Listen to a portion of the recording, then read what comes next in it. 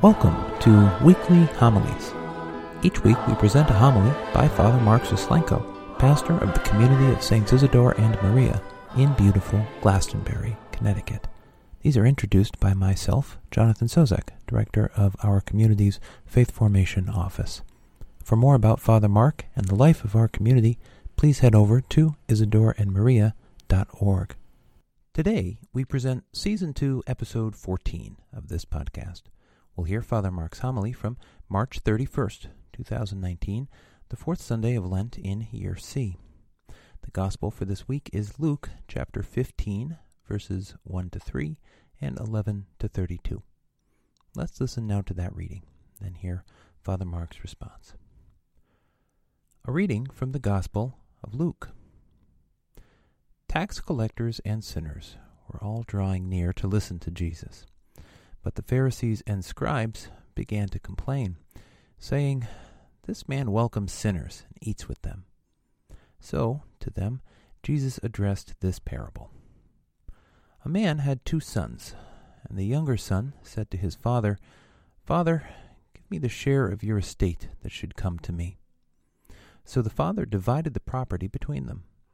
After a few days, the younger son collected all his belongings and set off to a distant country, where he squandered his inheritance on a life of dissipation. When he had freely spent everything, a severe famine struck that country, and he found himself in dire need. So he hired himself out to one of the local citizens, who sent him to his farm to tend the swine. And he longed to eat his fill of the pods on which the swine fed, but nobody gave him any. Coming to his senses, he thought, "How many of my father's hired workers have more than enough food to eat? But here am I, dying from hunger. I shall get up and go to my father, and I shall say to him, 'Father, I have sinned against heaven and against you. I no longer deserve to be called your son. Treat me as you would treat one of your hired workers.' So he got up and went back to his father. While he was still a long way off, his father caught sight of him and was filled with compassion. He ran to his son, embraced him, and kissed him. His son said to him, 'Father, I have sinned against heaven and against you. I no longer deserve to be called your son.' But his father ordered his servants, 'Quickly, bring the finest robe and put it on him. Put a ring on his finger and sandals on his feet. Take the fattened calf and slaughter it. Then let us celebrate with a feast, because this son of mine was dead and has come to life again. He was lost and has been found.' Then the celebration began. Now the older son had been out in the field, and on his way back, as he neared the house, he heard the sound of music and dancing. He called one of the servants and asked what this might mean. The servant said to him, 'Your brother has returned, and your father has slaughtered the fattened calf, because he has him back safe and sound.' He became angry, and when he refused to enter the house, his father came out and pleaded with him. He said to his father in reply, 'Look, all these years I served you, and not once did I disobey your orders. Yet you never gave me even a young goat to feast on with my friends. But when your son returns, who swallowed up your property with prostitutes, for him you slaughter the fattened calf.' He said to him, 'My son, you are here with me always. Everything I have is yours. But now we must celebrate and rejoice, because your brother, who was dead, has come to life again. He was lost and has been found.'" The Gospel of the Lord. I can see it on your faces. You're saying, "Why is he here and not over there?" Sometimes it's good to discuss some housekeeping business and divert from the normal expectations of a homily, and that's one of the things I would like to do today. So the first thing I would like to just simply bring to your attention and hopefully elevate our awareness about is the procedure that we use for receiving Holy Communion. As you know, the Church allows us 2 choices or options in that regard. We can receive our Blessed Lord on our tongue or in our hand. For those choosing to receive in their hand, I would simply ask you to please exercise a measure of caution. Be sure to present your hands to the minister in the form of a throne so that the sacred host can be placed on your palm. And then, rather than traveling away from the Eucharist minister at the time of receiving communion, please receive the host immediately. This will allow us to safeguard the sacredness of this moment so that we don't travel with the Eucharist back to our seats or end up with a situation where a host is found in one of the pews and the disrespect for the Eucharist, of course, then entails. So I think if we all just get on the same page with this measure of caution, it'll certainly help and assist in our reception of Holy Communion and protect the reverence that is due. So thank you for your cooperation with that. The second thing I'd like to talk to you about is a phrase that you may have seen in passing, but we haven't really had the time to really discuss its definition. And the phrase is this: pastoral counsel. Pastoral counsel. You know, every church has two councils at the basis of its structure. One is the finance council, and one is either termed a parish council or a pastoral council. Now, most of us are fairly familiar with the parish council model. That's when a group of folks get together, usually elected, and they discuss the business of the parish, each one representing different ministries and groups, sharing the current news and concerns, and then advising the pastor on various parish needs and developments. Some who have served on parish councils have found them to be a good experience, and some, actually most, have found them not. The other model, the parish pastoral council, is the one that I have chosen to implement here at Saints Isidore and Maria. I just want to take a moment to discuss this with you today. In your bulletins, you will find a very nice detailed handout with the particulars of what a pastoral council is and what ours here is undertaking at this moment and seeking to accomplish. I'd like to begin by referring to the Decree on Ministry and Life of Priests that's found in the Vatican II documents. There it says, "The pastors indeed should recognize and promote the dignity and responsibility of the laity in the church. They should willingly use their prudent advice and confidently assign duties to them in the service of the church, leaving them freedom and scope for acting. Indeed, they should give them the courage to undertake works on their own initiative. Many benefits for the church are to be expected from this familiar relationship between laity and the pastors. Strengthened by all her members, the church can thus more effectively fulfill her mission for the life of the world."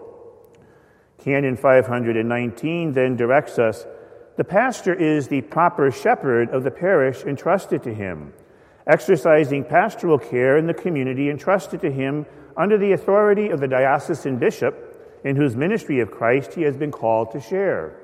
The pastor is to acknowledge and promote the proper role which the lay members of the Christian faithful have in the church's mission.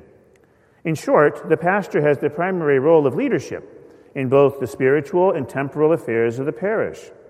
The pastor leads the community by example, empowerment of others, appropriate delegation and authority, and participation in the pastoral planning process. The pastoral council, then, shares in all of these things in my leadership of our parish community. The pastoral council assists me as I carry about the directives and the intentions that the church places before me. In many ways, we echo the sentiments of St. Paul today in taking on this ministry of reconciliation. And the ministry of reconciliation is really the task of the gospel, and the task of the gospel is to restore relationships.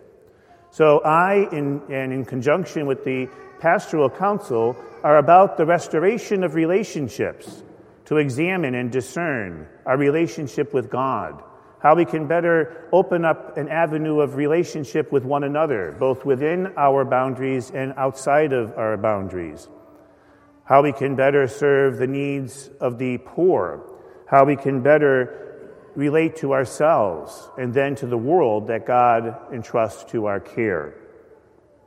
So to that end, the Pastoral Council of the parish has a few aims in mind. The first is to assist me, as I said, in the pastoral and spiritual leadership of our community. The second is to clarify the pastoral and spiritual needs of our community. Those are not always obvious. And it takes a group of dedicated individuals to come together and clarify what specifically are our needs. And then to discern, define, and develop the mission of our parish. And lastly, to create a roadmap to advance our mission and then identify and address the needs of ongoing pastoral planning. If you look at any parish structure, there are basically 7 elements that a pastor and the pastoral council need to keep their eyes on so that everything can work in sync and all needs be addressed. The handout in your bulletin goes into a little bit more detail with what these actually mean, but they are things like evangelization, worship, word, community, stewardship, and leadership. So in its time together so far, in addition to discerning who we are as a pastoral council, we've been working with those 7 elements and seeing which ones we think are more important to address at this juncture in our life together. And we've defined 4. The first is community, to continue our parish unification, to share all aspects of parish life, refine and enhance our ministries, programs, and social events, and serve the needs of all of our parishioners in our unified community of Saints Isidore and Maria. The second has to do with evangelization, to invite and engage all members of our parish community, to invite and reach out to members of our parish community and beyond, help all deepen their spirituality and become more actively engaged in their faith. Everyone should feel welcome here, acknowledged, and supported. Third has to do with stewardship, to share our gifts and talents, to help our talented parishioners find opportunities to share their gifts and talents with their parish community and experience the blessing of doing Christ's work in small and large ways. And then lastly, has to do with the Word, to support and grow small church communities, to provide small church community experiences where folks can come together, whether established or new, with direction and framework for growing in faith and friendship together. And so with those 4 things in mind, our parish pastoral council is getting about the work of its ministry. So where does this leave us? The pastoral council meets monthly, and we will continue to work on these 4 key elements, as I mentioned. We will update you on our progress and initiatives through the use of the bulletin and other means. And we're going to also provide you a parish website link for you to pose questions and offer your own suggestions. We do want to hear from you.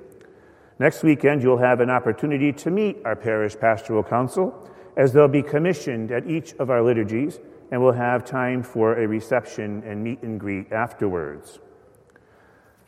I am reminded of some words from our current Pope regarding the joy of the gospel and the mission of the church.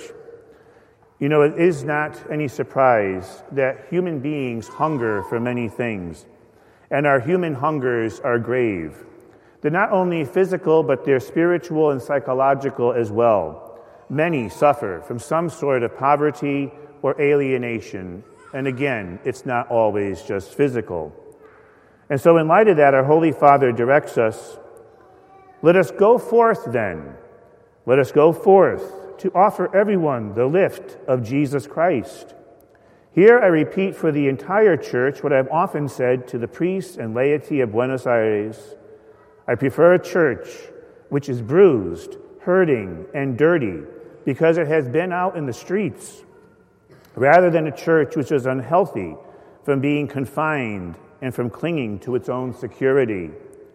I do not want a church concerned with being at the center and which ends up being caught up in a web of obsessions and procedures. If something should rightly disturb us and trouble our conscience, it is the fact that so many of our brothers and sisters are living without the strength, light, and consolation born of friendship with Jesus Christ, without a community of faith to support them, without meaning and a goal in life. More than by fear of going astray, my hope is that we will be moved by the fear of maintaining shut up within our structures, which always give us a false sense of security, within rules which make us harsh judges, within habits which make us feel safe, while at our door people are starving and Jesus is not tired of saying to us, "Give them something to eat." And so there are many in our world that can benefit from the life and the love that we have here within our community. Many can benefit from the strength, the light, and the consolation of a friendship with Jesus Christ. Many without a community of faith can find one. Many without meaning and a goal in life can discover one. And then together we can give them something to eat, as Jesus then proclaims and directs us, physically, spiritually, and emotionally. May we be who we are called to be and who God directs us to be as we journey together as our community of Saints Isidore and Maria. Thank you. Thank you for listening. We'll see you next time.